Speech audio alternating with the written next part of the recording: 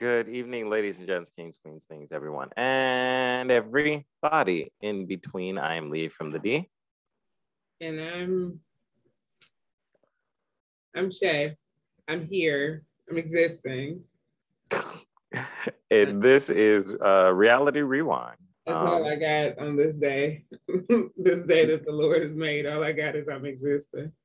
But you got them leather printing of that blanket looking like a real housewife from Beverly Hills on vacation. It's not even real. Like, I am freezing. The Real Housewives of Beverly Hills are good for a animal print and blanket moment. Because every time they're on vacation, these bitches is always wrapped in blankets. Yes, they do. They stay cold. No, I'm like this hurricane remnant, this heavy rain due to the hurricanes. It's not making for a warm and comfortable me. No, that's fair. And you were talking about how, like, if you close the window, it just becomes unbearable. Yeah, like, it's unreal. And then it's like my arm is itching really bad because of the new tattoo. Oh, yeah. It's itching really bad. I was always doing. Yeah. These just stopped itching and now this one's itching. I bet you standing there smacking your titties all day trying to scratch it. Nah, I would just do this. Oh, okay. Like, god damn. Like, or just put like lotion or something on it when they start to itch. They finally have stopped itching, really. Oh, that's good. But this one here is now starting. Have they started scabbing at all? These? Yeah. Oh, they about healed. Okay.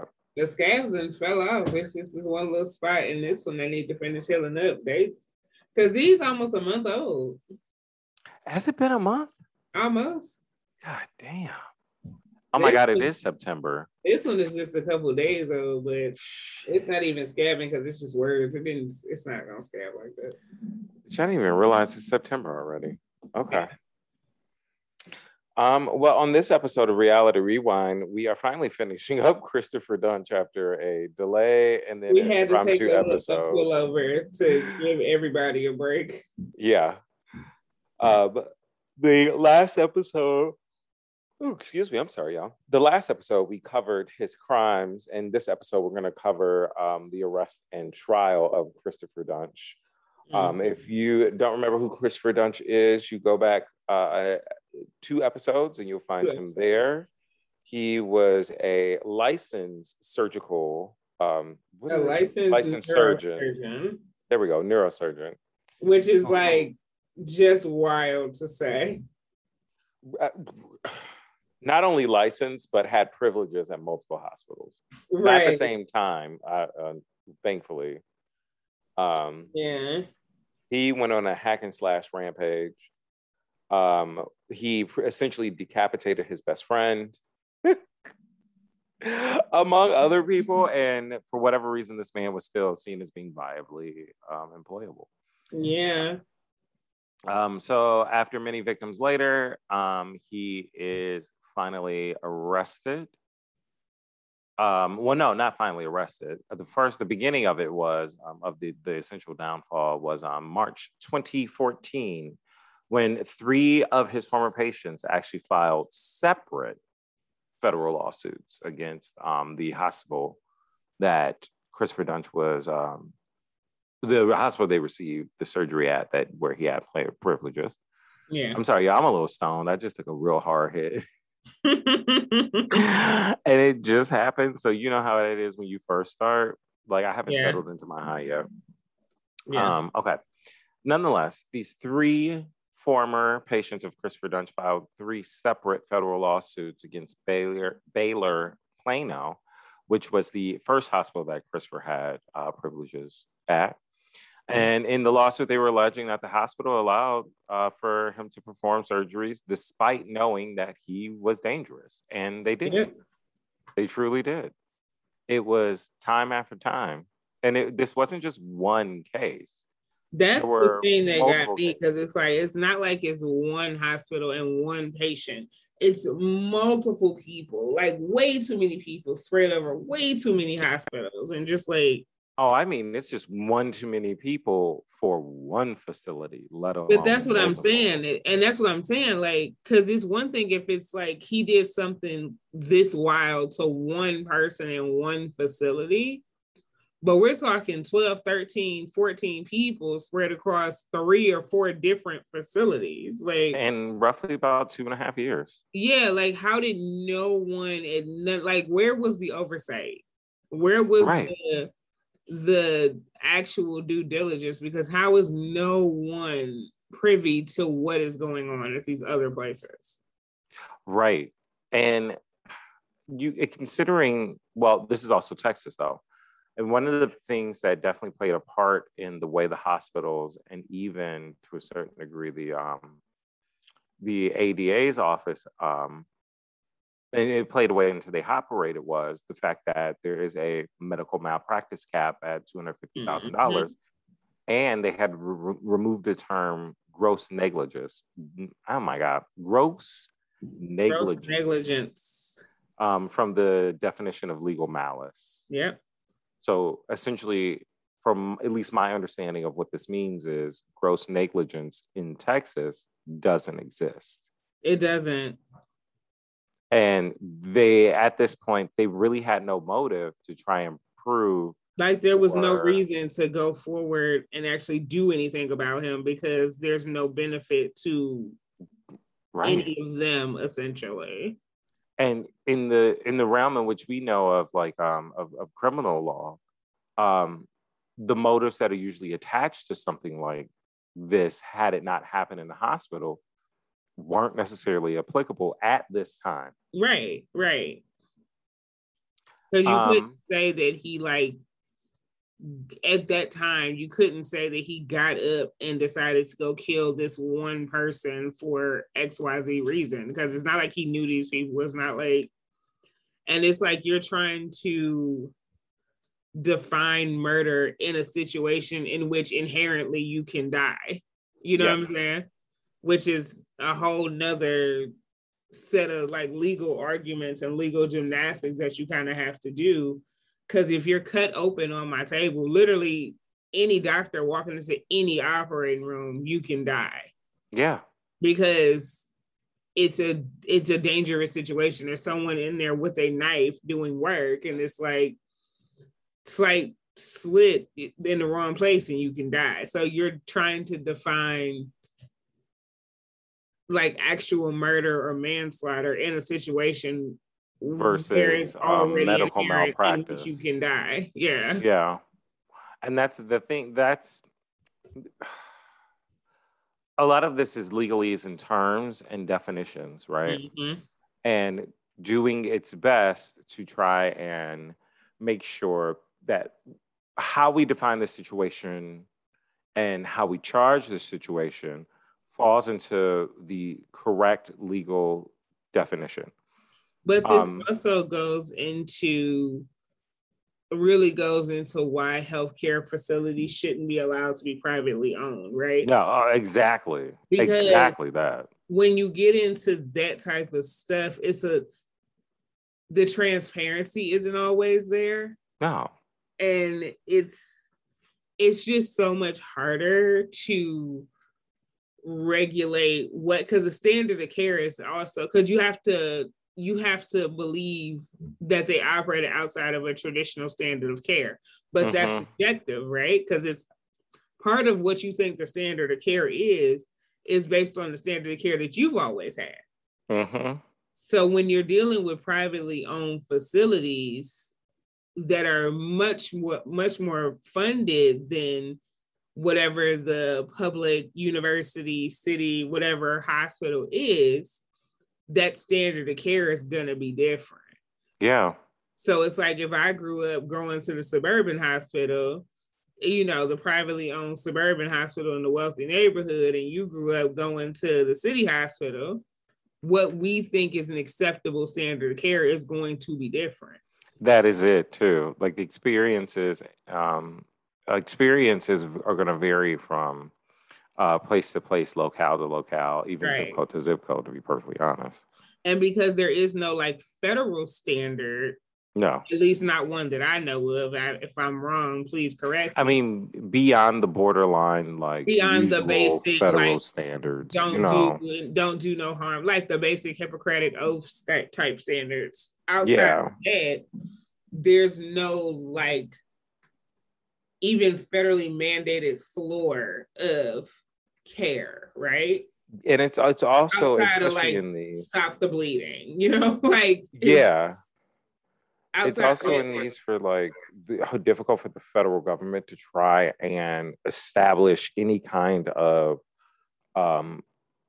like federal, what is the word I'm looking for? Basic, we'll just say basic mandate.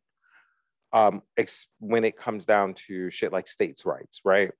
Because how many times in our honestly relatively short lives have we witnessed states suing the federal government or each other over individual states' rights? But that's because we don't operate like a country, we operate like a corporation. There's all these individual entities, which is why there is no standard of healthcare, of education, of really anything, because there shouldn't be these vast like peaks and valleys in our healthcare standard, in our educational standard, and because you can't give a standardized test and everybody doesn't have the same resources, you know? So it's very much because of the way that this country operates. It has always, capitalism. Woo! So if you listen to the last episode, you'll remember Henderson and Kirby. They were the two doctors that initially were doing separate investigations of Christopher Duntsch. Yeah. Because they both experienced him in the operating room. One experienced him in the operating room, and I believe it was Kirby who experienced having to fix Christopher's work. And they both individually were trying to get the word out about him. They ended up uniting forces. So after the federal lawsuits, the two doctors became afraid that Duntsch was getting ready to beat it someplace else. And honestly, like, they were also afraid that he could possibly get a medical license in another state. Yep. And considering that despite all of the actions that happened with Duntsch, all of the incidents, that happened with Duntsch, and the lack of action on the hospital's part, he was never in their medical registry. The medical board. That's it. He was never in the National Medical Registry Board. So he could, in theory, like pack his bags and move to, like, I don't know, rural Idaho and do his thing there for a little bit. And be their only doctor, and then pack up and go to another small state, another flyover state. Go pack up and go to Wisconsin and do some stuff there, then pack up and go. He could literally just go from small town to small town across the country. Yep. Because he ain't never been reported to the medical board. Never once. There was no trail stating that this man shouldn't even be allowed in the kitchen holding a butter knife. And not that there weren't people that was complaining about him, but more they just ignored it. If the complaint ain't coming from the actual hospital itself, the medical board ain't taking it seriously. And they actually, especially not a patient complaint. If I remember correctly, part of his terms of his resignation was he would resign effective immediately. And I think it was the last hospital, or it might have been Baylor Plano, stated that, oh, we won't report you. Yeah. Or they just let him resign so it doesn't look like he was fired, because if he was fired, they have to report. Right. And also, too, if they have to report, even the whiff in the air of him being fired would be enough reason for any of these hospitals to start shitting bricks. Because now it becomes the question of, well, how long has he been working here? How many patients has he had? Like, you begin to see the culpability of who was supposed to be monitoring, who was the, exactly. How did this man even get out of medical school?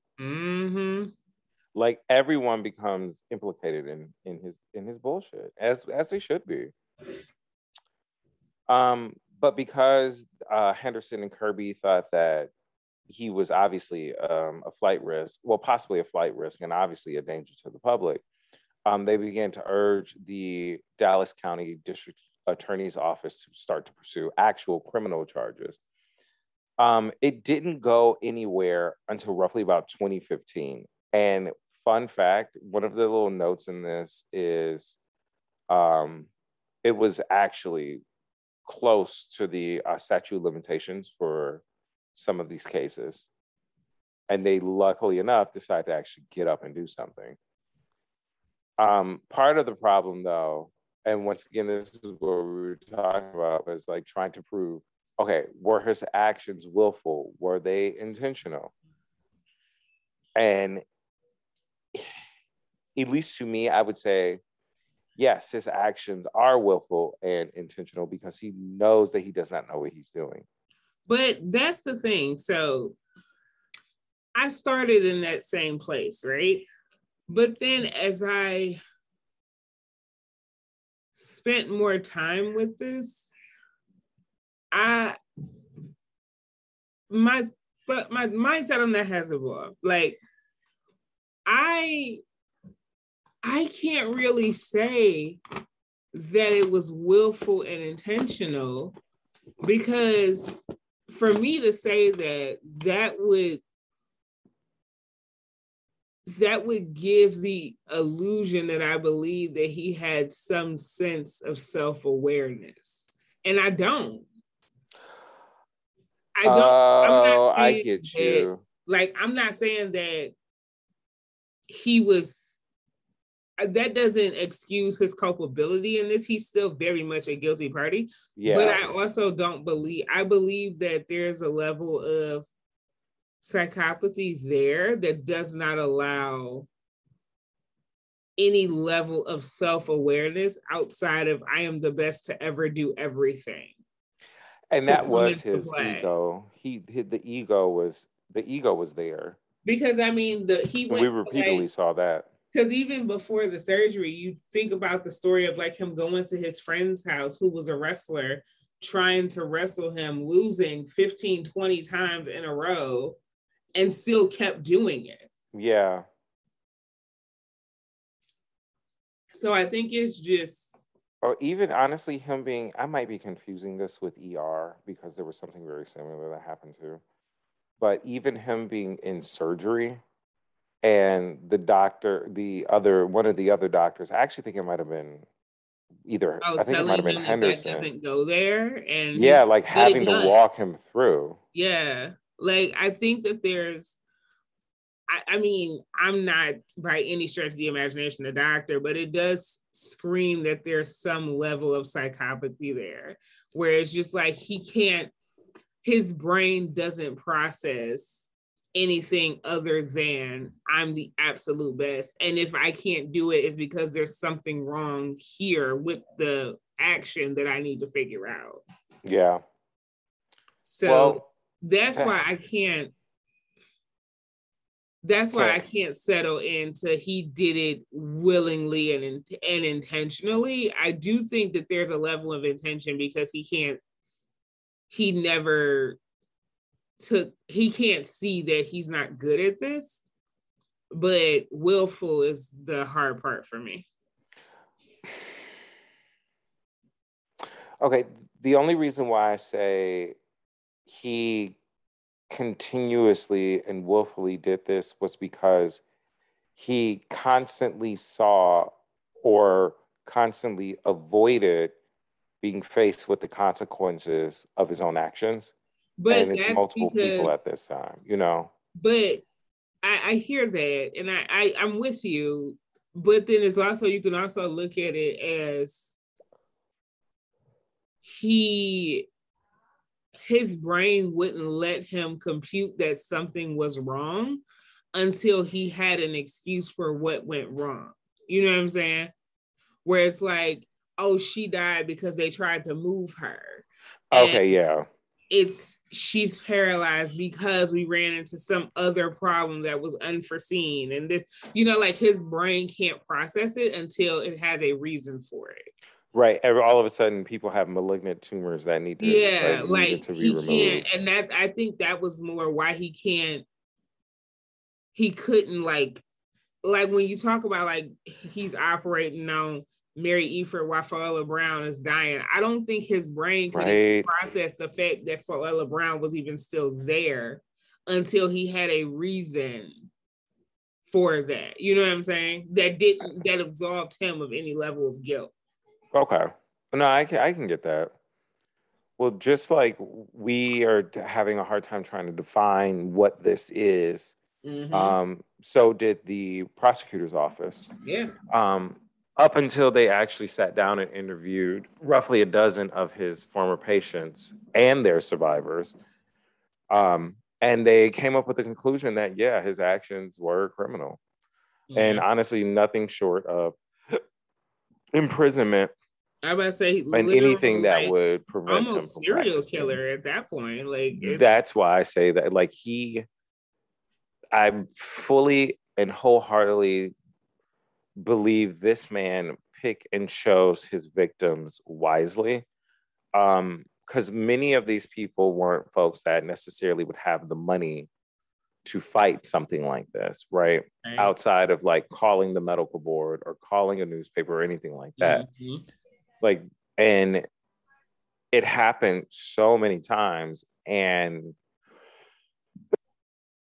thinking about the number of people that in documentary were saying that I've had this chronic pain for so long, and I didn't know if I was going to be able to actually have surgery to relieve it because of the finances. At least all that implies some kind of like, I don't know, some kind of like willful choice of who the victim was going to be. Okay. You know, I can agree with that to an extent. I don't know. It's complicated because it's like, this is so complicated without some type of psychological profile on him. You know what I'm saying? Because it's like, there's so many, because every way that it could seem willful, those are the exact same ways that it could seem like it's not. Every way that seems criminal are the exact same ways where it just seems like surgery that went wrong. You know what I'm saying? So it's like, it without whole pictures, including the psychological profile, it's even hard to place really any of this. Because each case by itself could seem like malpractice or a crime or just shit happens. Like, it's when it becomes a series that it becomes definitely criminal. We also forgot about the emails that he was sending too at the time. Yes, the email. I did, and that is the other thing that's kind of like the nail in, like kind of just a nail in the coffin. One of them, the one that really put the prosecutors over the edge on defining this as criminal. God damn. Did you hear that? I don't know, because all I hear is the storm that's outside. So I thought that's what you was talking about. Oh no, somebody was like blowing the light or something. But the email in question, they got on I think it was December 2011. Oh no, it was an email from 2011, excuse me. And he says, "I'm ready to leave the world in kindness and goodness and patience that I mix with everything else that I am and become a cold-blooded killer." Yeah.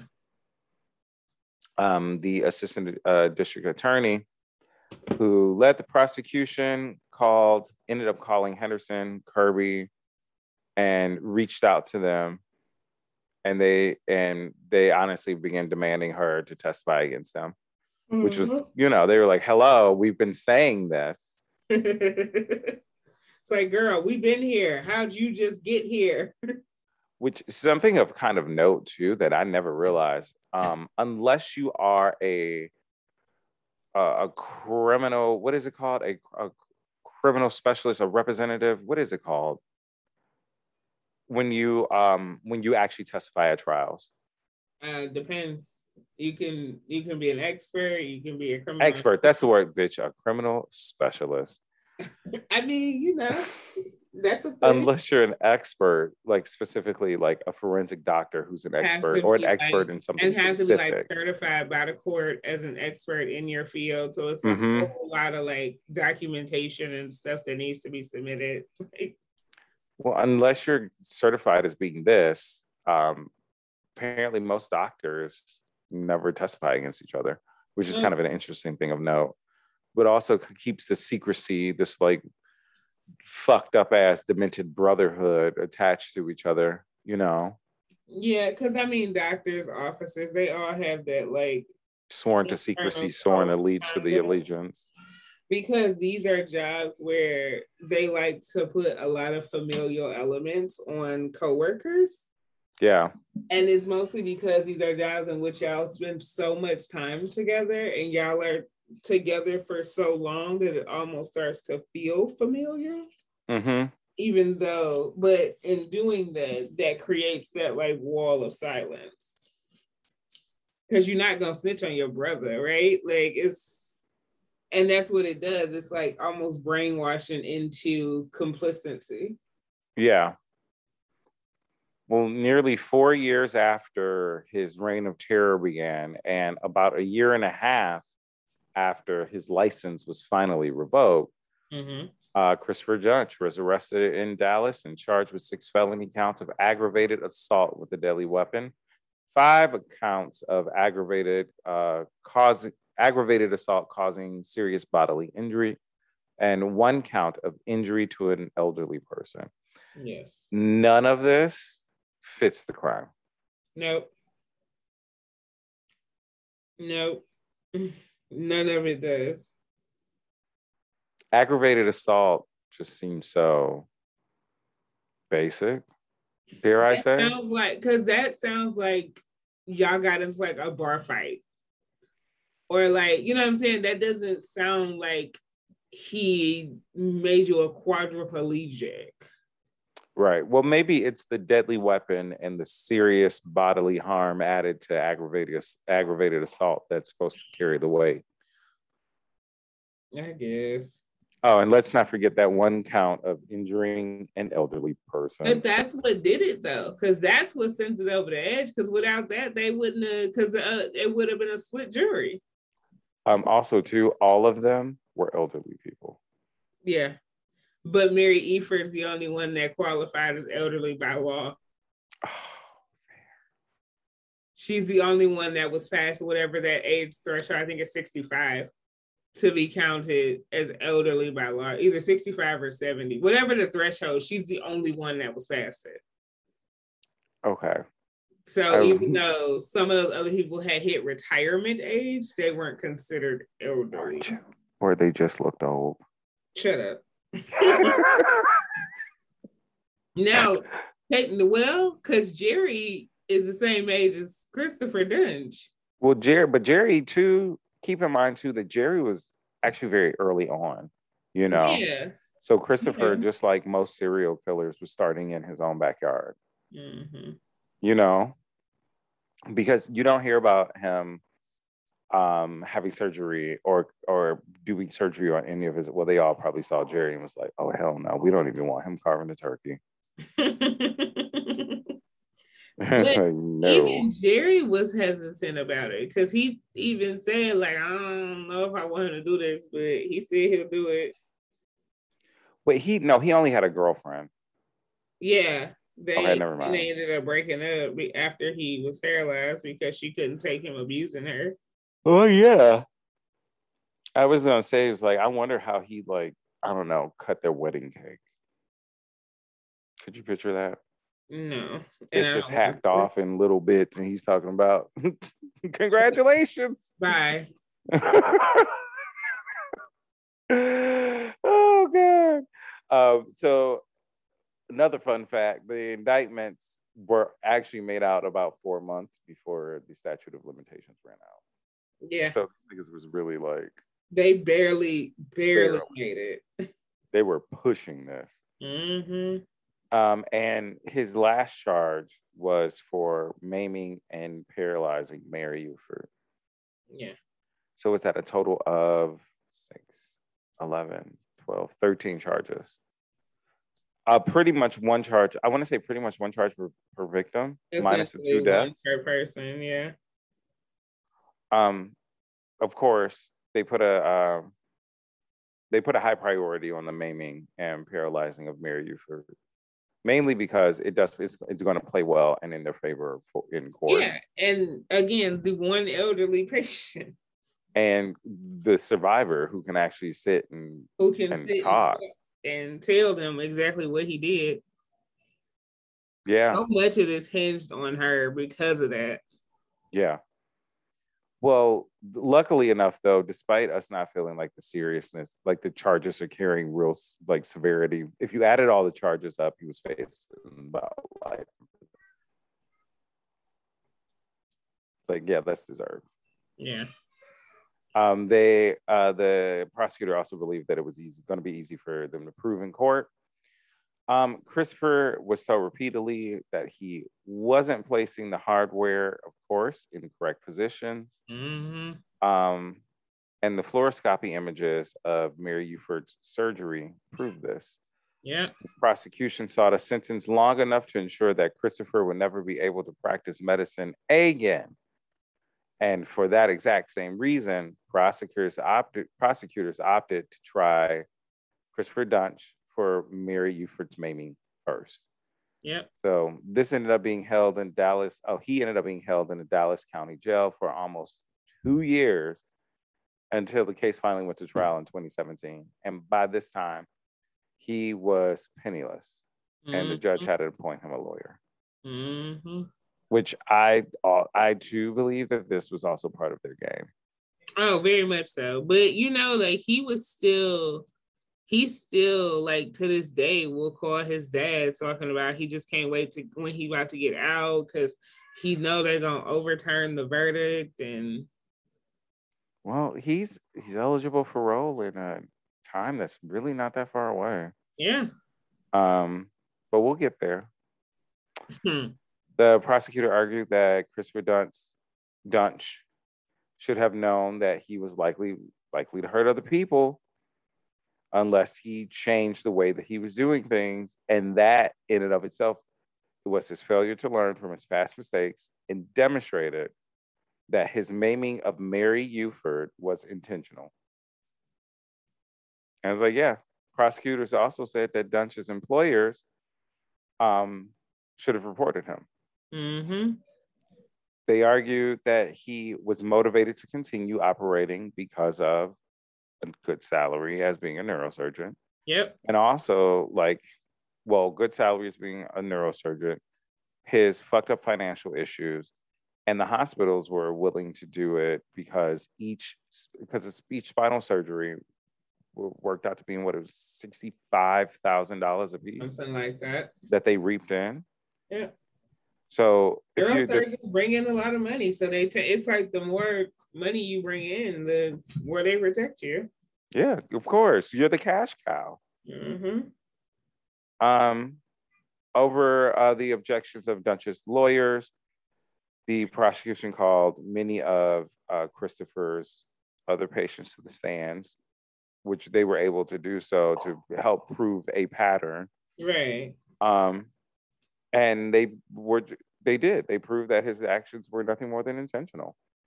According to Christopher's lawyers, he had not realized how poorly he performed as a surgeon until he heard the prosecution's experts tell the jury that his many blunders on the operating table caused. And that's what I'm saying. That's what I'm saying. It's like there's some level of mental health issue that really just does not allow him to see his own faults. Yeah, it's called, and I'm not going to give real credence to this, but I just in reality feel like this is just nothing more than white male privilege. I mean, could be. Because he says that he didn't realize that he had caused this many issues until the trial happened, but there were other doctors that repeatedly walked him through things. And yeah, but if you are used to being the best one in the room, you're gonna always think you're the best one in the room. You know what I'm saying? I can't give him that because but the thing though is, it's like if you're the best one in the room and you're always going to be the best one in the room, that implies that you're the best one in the room. But it doesn't have to. He shouldn't even been in the room. That's just it. For it to be true to you, it don't have to be real. It just has to be true to you. Yeah, that's true. That's true.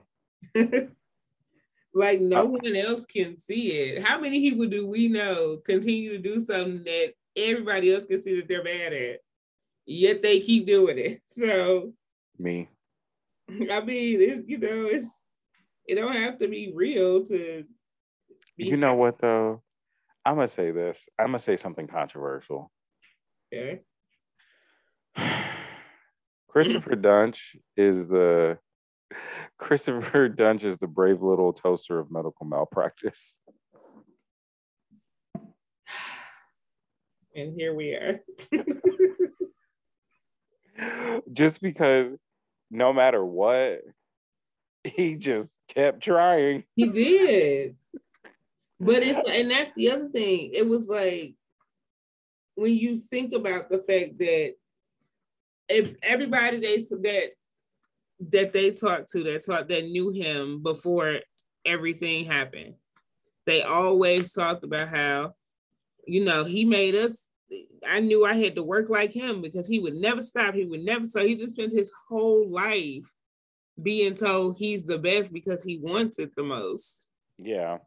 And that's his idea of being the best. Like, if I keep going, I'm going to be right. Yeah. Well, here's another little kind of in the click in the heels. I don't know, kick in the shins, I guess. Whatever. His entire defense though was that he received poor training and that there was no hospital oversight. Yeah, because accountability. What is it? Right. So yeah, duh. Like, no one said, again, this is, with that level of narcissism comes a severe lack of accountability. Like, that's just not something that people who are that narcissistic do. No. I mean, yeah. I didn't even. And that's only to like save himself. Right. Like, there's no one expects anything other than, right? Because right. We know that person. We know exactly what that person's going to do. And especially, okay, so here's the thing too. So for the specification that he was going into, if I remember correctly, he only participated in max 20 surgeries, right? Out of what was it, 100 and something required for it? Something like that. So that was a clear decision. His willingness to lie that this has been his specification all of this time, when in reality, he was out trying to sell medical tech and failed, was another one. After all of the surgeries, after all of the emails, that's like 2 more. And like if I was Baylor Plano, I would just shutter my doors at that point. Like, when you sit back and think about all of the actions that he took with no regard for a single solitary consequence. Yeah. And but you know what? It's that like whiteness and failing upwards. That's the thing about stuff like this, though, because it's like, one, as you look at everything all together, you quickly realize all it took is for one person to look up, and this would have been stopped ages ago. That's not just look up, but to do their basic job. You know what I mean?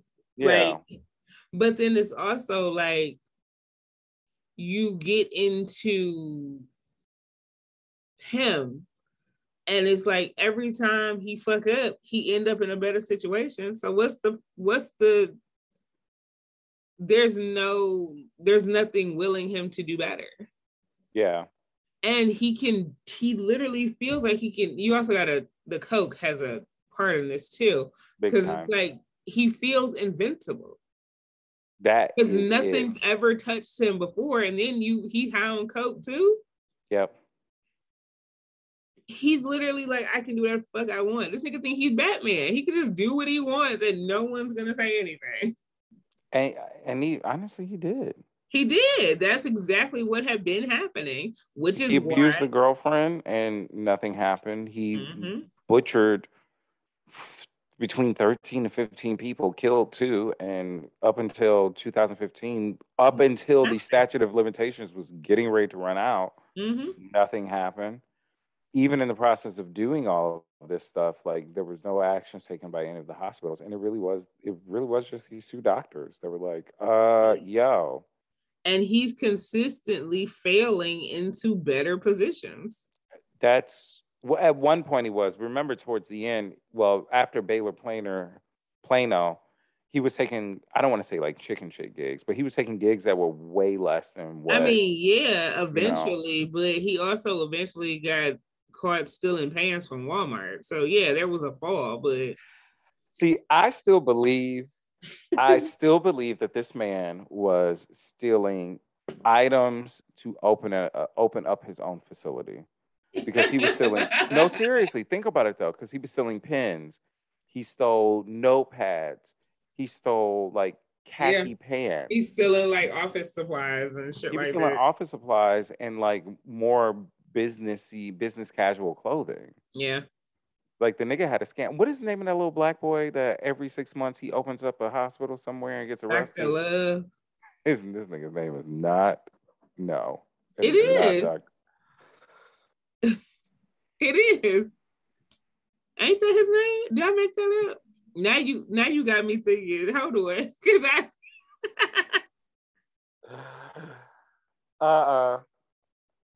no.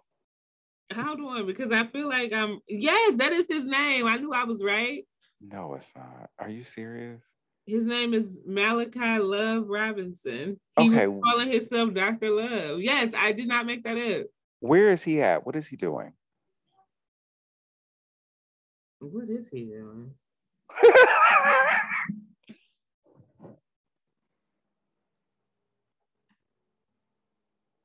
Oh, he got arrested again. Again? This is from, what is this? January of this year. Oh, damn. There's new fraud allegations just months after he walked free from prison. You know what? They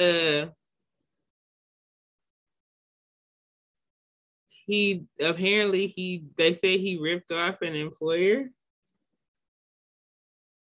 Oh, that's it?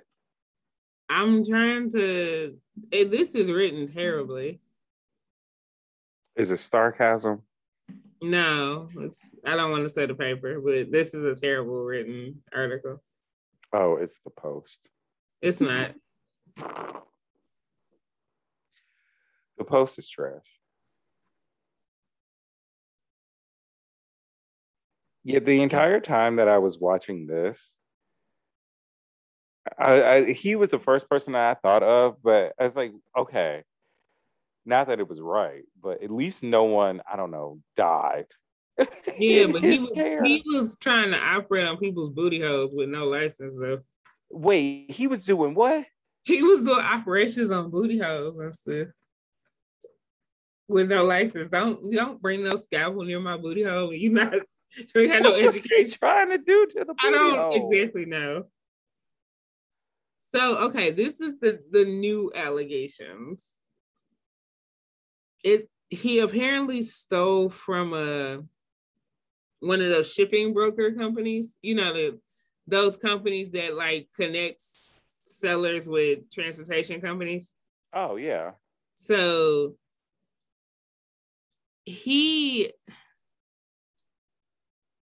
what? Oh God. So he was using the name Alex Robinson. Okay. He was being paid commissions for handling transactions between the company and its customers. But while working on orders for 5 customers between January 8th and February 4th of 2020, he had these clients pay him a total of $10,000 directly instead of to his employer. He had 4 people pay him through PayPal or Venmo. So that stuff went directly to his account. One person paid $2,600 to a business called National Logistics Division, which is linked to his name and home address. He created this company 2 months after he was released from prison. Oh my God. Like, so apparently he's like, what, 18? 23. He's 23 now? Yeah, this kid is smart. Like, somebody needs to like get him into something. And pocketed an unspecified amount in commissions. Oh my God. I thought he opened up another medical facility. I didn't know he was doing this. No, that was the second time he got out. When he did the medical facility, that was because he had got out after the first one. Then he went back in because that's when he tried to forge to get that jag.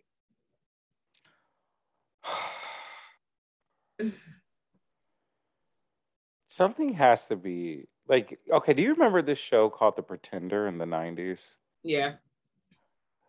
You get where I'm going with this? Yeah. Doesn't this give Pretender vibes? Like he can pretend to be anyone in any career. It's like when I think of him, I think of Frank Abagnale Jr. without the check kiting. Oh, okay. It's hard to kite checks nowadays. I mean, checks. Right. That's what I'm saying. Shit. But he very much gives like catch me if you can tease. Like it's yeah. Like this boy is brilliant. Mm-hmm. Because he's been able to like not successfully.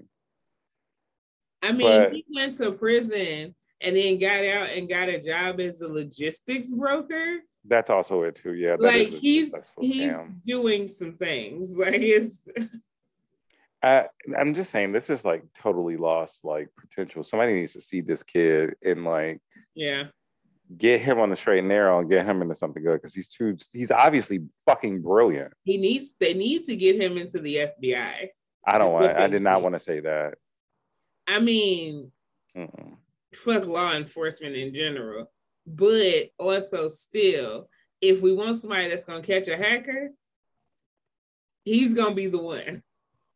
Yeah, because this nigga is the hacker. Shit. Right, that's what I'm saying. They needed him on CSI Internet instead of Bow Wow.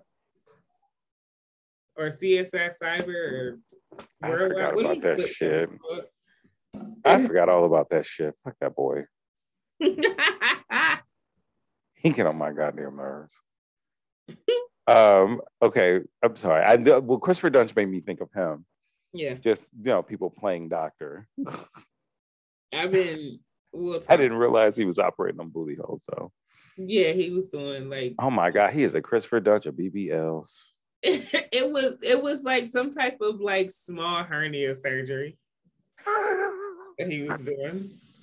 This nigga was watching old TLC videos of the operation on YouTube. Of course he was. Yes, left cradle knot and twist and tie.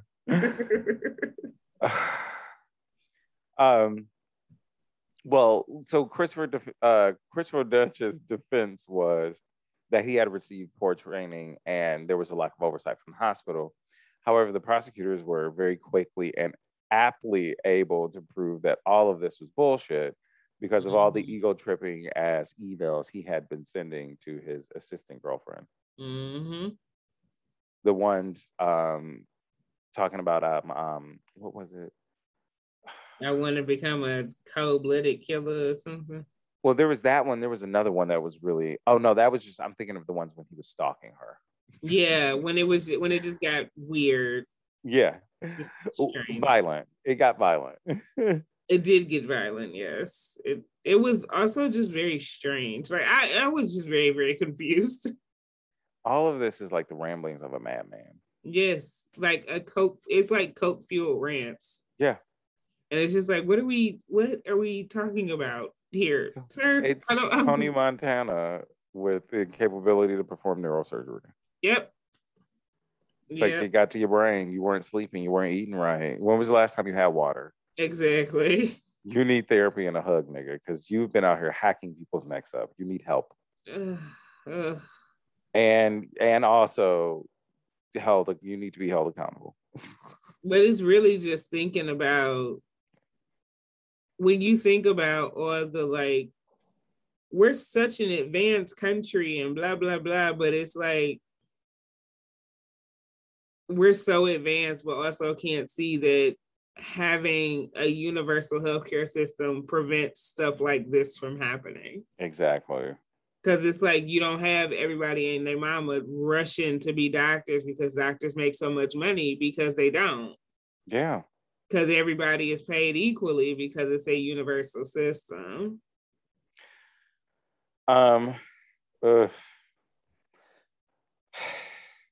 So keep in mind too that email that we were just talking about was also sent after the first few surgeries had gone wrong. The cold-blooded murderer email.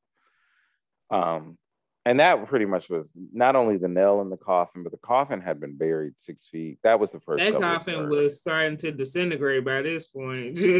Right. The grave workers were just on strike. But after 13 days of trial, it took the jury only 4 hours, and they ended up finally convicting him solely of maiming Mary Uford. On February 20th, 2017, he was sentenced to life in prison.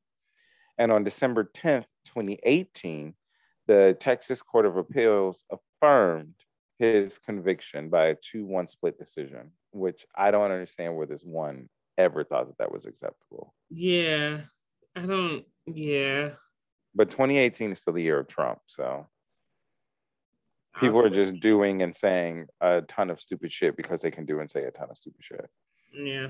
Also very, very true. Yeah. Have you noticed too, just kind of like side note, have you noticed that niggas have quieted down some? Oh, very much so. It's like this, okay. Yeah. But it's like, tell me that you wasn't pumped up to do this? Like, it's... No, I'm just like, you're just plotting. That's what it is.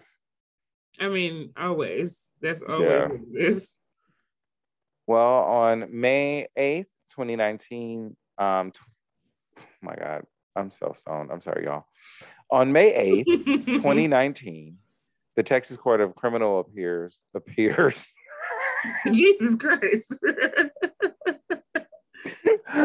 Oh my God, I almost said appears. I want a board of criminal appearing. I don't want that at all. I don't want a court to criminally appear in front of me. That sounds fucked up. Right, like no one needs this. It sounds awful. It sounds like Hellraiser. What the fuck do you mean? No, thank you. I'm sorry. On May 8th, 2019, the Texas Court of Criminal Appeals refused Christopher Dunch's petition for its discretionary review. All 4 of the hospitals that employed him still have ongoing civil cases. Yep. As they should. Mm-hmm. So Christopher Dunch ends up in the Texas Department of Criminal Justice. I actually have his, what is it called? The employee number? His prison number. You done found this man's prison number. It's just not that hard. It's right here. I know it's not that hard, but goddamn, I wouldn't even think to look like this. Okay, this is gonna sound real fucked up. You know whose criminal number I looked up not too long ago? If you say Kwame Kirkpatrick, I'm hanging up on you. No, but close. Oh Lord. Charles Pugh. Yeah. Why? I don't know, because I was just curious. What? Why? I don't know. You get high and think about shit. You just like, I wonder. Ain't he out of jail? I don't think so. I'll look up again tonight and see. Oh my God. It's not hard. I just never, that's not something that it would cross tracking my mind information to system. do. That's just not something that would ever cross my mind to do. I would not. Let me tell you, all the years as a single gay man have taught you to run niggas' names through Otis, through Facebook, Instagram, Twitter, and Google. I mean, I before do and that when after your meal. I do that if it's somebody that I like want to know, but I guess I just ain't met nobody I care to know like that, so I ain't invested that kind of time into it. Look, if we trying to lay and play, I want to know if my social security card's gonna go missing. See, I'm not laying and playing with nobody though, so there you go. That stuff don't cross my mind no more.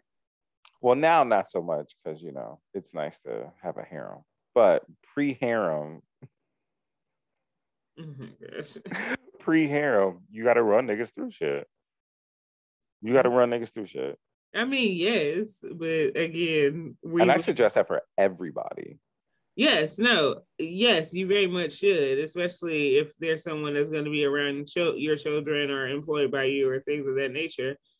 You very much should, but also this goes back to the fact that we live very different lives. Yeah.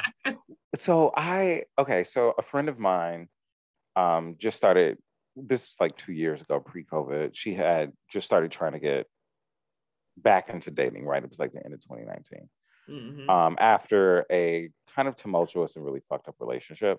Mm-hmm. So she's talking about like wanting to go out and meet people, but also the anxiety surrounding it.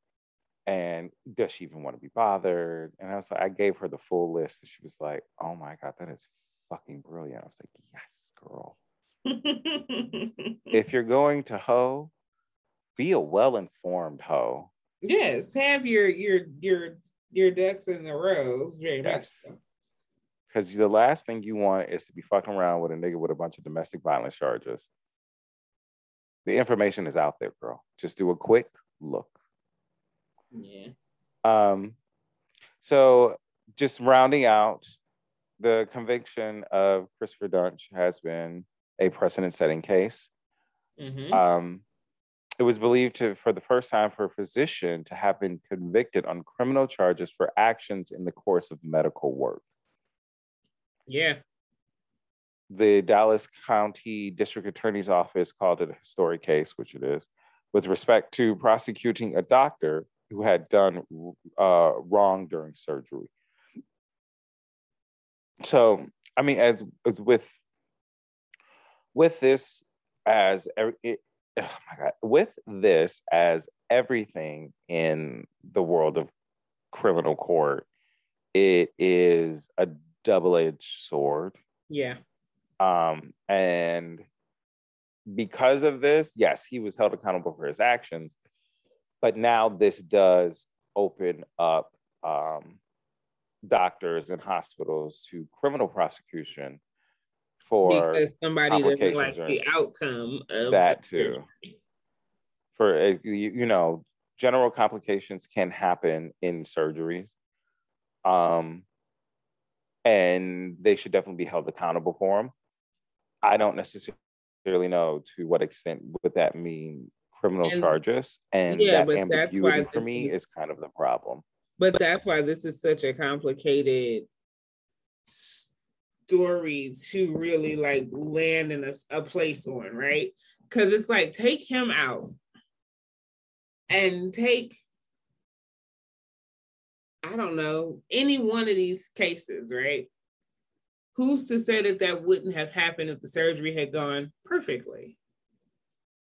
Who's to say, you know what I'm saying? And it's just like, mm-hmm. There's so many, well, at what point, like that's why it needs to be like a universal standard of care. Yeah. That's why it needs to be a universe, because it's like, everything being at everybody's discretion, and you tend to have a much shorter lease when it's closer to home. So it's like, somebody you care about may go in for a surgery and come out paralyzed. Mm-hmm. For all you know, the surgery went perfect, but you're holding that doctor responsible because in your eyes, they're coming out worse than they went in. Mm-hmm. So now you're ready to try to press charges. But then you got I have a family member going for the same surgery, same thing happened, but because I've always been conditioned to expect the worst in a medical facility anyway, just based on the care I've gotten. I don't see it like that. You know what I'm saying? Same. It's like, I don't see this as a problem because I see where they came out the surgery, right? Yeah. So then that's where it gets real funky when you start getting into all that kind of stuff. And it's interesting too, because the director of neurosurgery at UT Southwestern, his name is Carlos Bagley, ended up testifying for Christopher Dunch's defense. And he said that the only way this happens is that the entire system fails the patients. Yeah. And that's very true. Yeah. Because we saw all along the way, because especially when you get to like a Mary Efert or a Furla Brown, because they were so late in the timeline, it's like they were late in the timeline. It's like there's so many places. By that point, he's paralyzed people, crippled people, killed one person. There's so many places where this could have been stopped. Honestly, nobody after Jerry Summers should have been injured in this manner by him. Not a single one. Not a single one. And it's unfortunate for Jerry Summers being that he was the first one, but his case was bad enough, especially given that everybody knew what he went in there for and the way he came out. It's like that was enough to say, all right, this ain't for you, buddy. Like, it's not. Mm-hmm. And I would say, since these hospitals were, for whatever reason, so desperate to keep him, the bare minimum that could have been done would be to remove his surgical privileges and keep him purely on research. And that wasn't even done. Yep. Because grants bring in money as well. With no surgical privileges, you still have a neurosurgeon. You can still but they couldn't even be bothered to do that. Yeah, the price.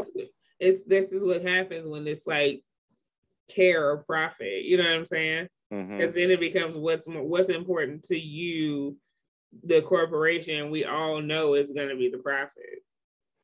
Another neurosurgeon who also testified for Christopher Dunch's actual defense during trial went on record stating that the conditions which Dr. Dunch, the conditions which created Dr. Dunch still exist, thereby making it possible for another to come along. And yeah, that's true. So when you initially suggested this, I thought you were talking about Dr. Kevorkian. Yeah. And Dr. Kevorkian, that's been one of those ones that I've gone back and forth about where I land with him. Yeah. Because especially now, the older I get and the more stuff becomes very gray and not so black and white, I literally can see both sides. Yeah. You know what I'm saying? Because I don't think that a person should be forced to live and suffer if they don't want. Exactly. But while still being able to see that person may not be in their best state of mind to make that decision. You know what I'm saying? So it's like, I can very much see both sides of this argument, which is why I don't know where to land with him. It's also difficult to quantify what a person's like, how a person's terminal illness is actually quote unquote affecting them. And then it also comes into the realm of who's to say the standard by which you determine which assisted suicide is okay and which one isn't. Right. Like, how can you tell someone that your pain isn't as great as their pain, therefore you can't do this thing that you want to do?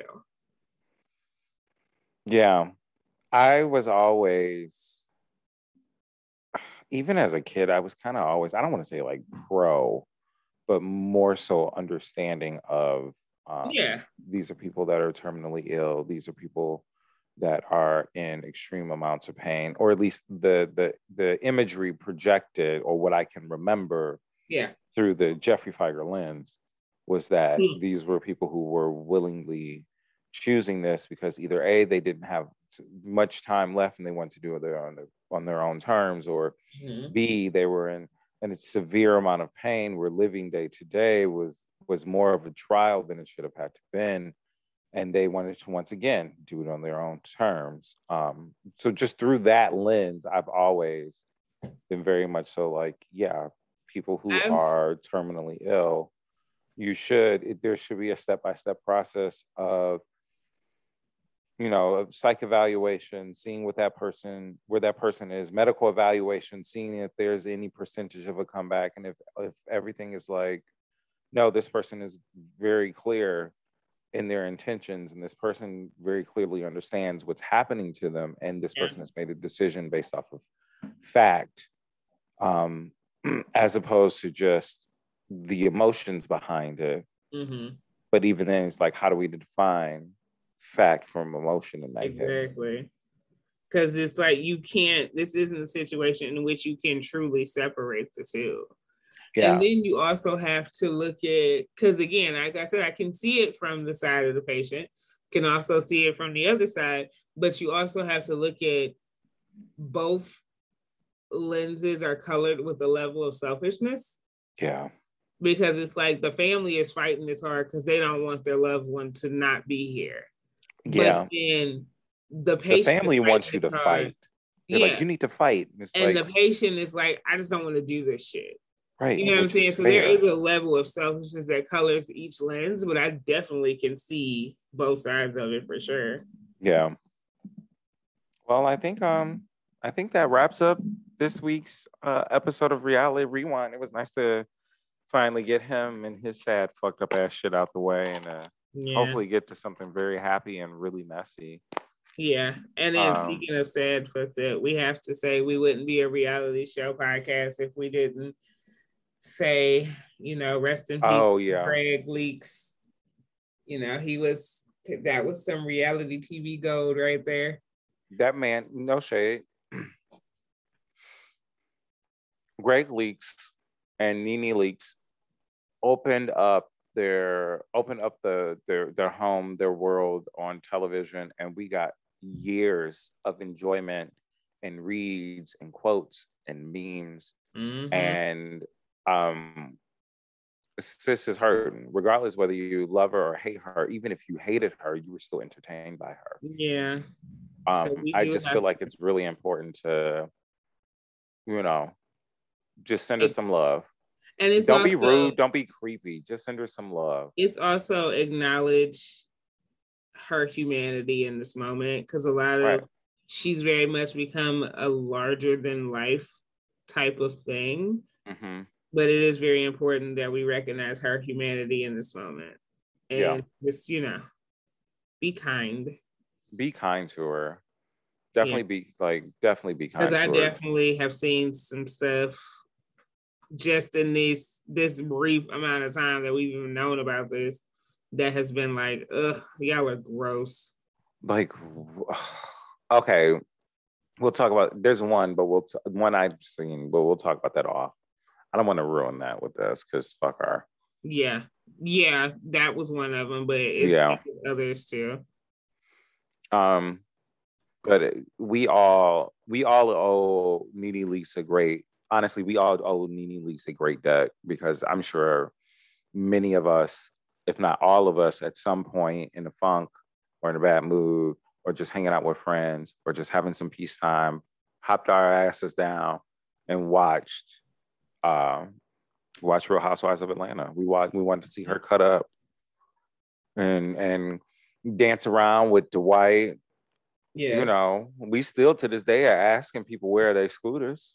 Yes. So, yes. Real talk, like sister, where are their scooters?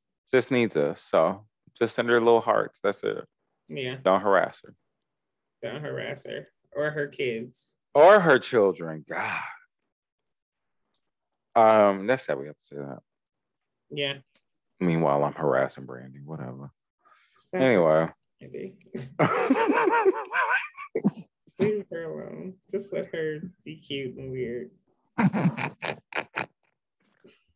All right. I want to thank each and every one of you for joining us every week. I'm Lee from the D. I'm just existing.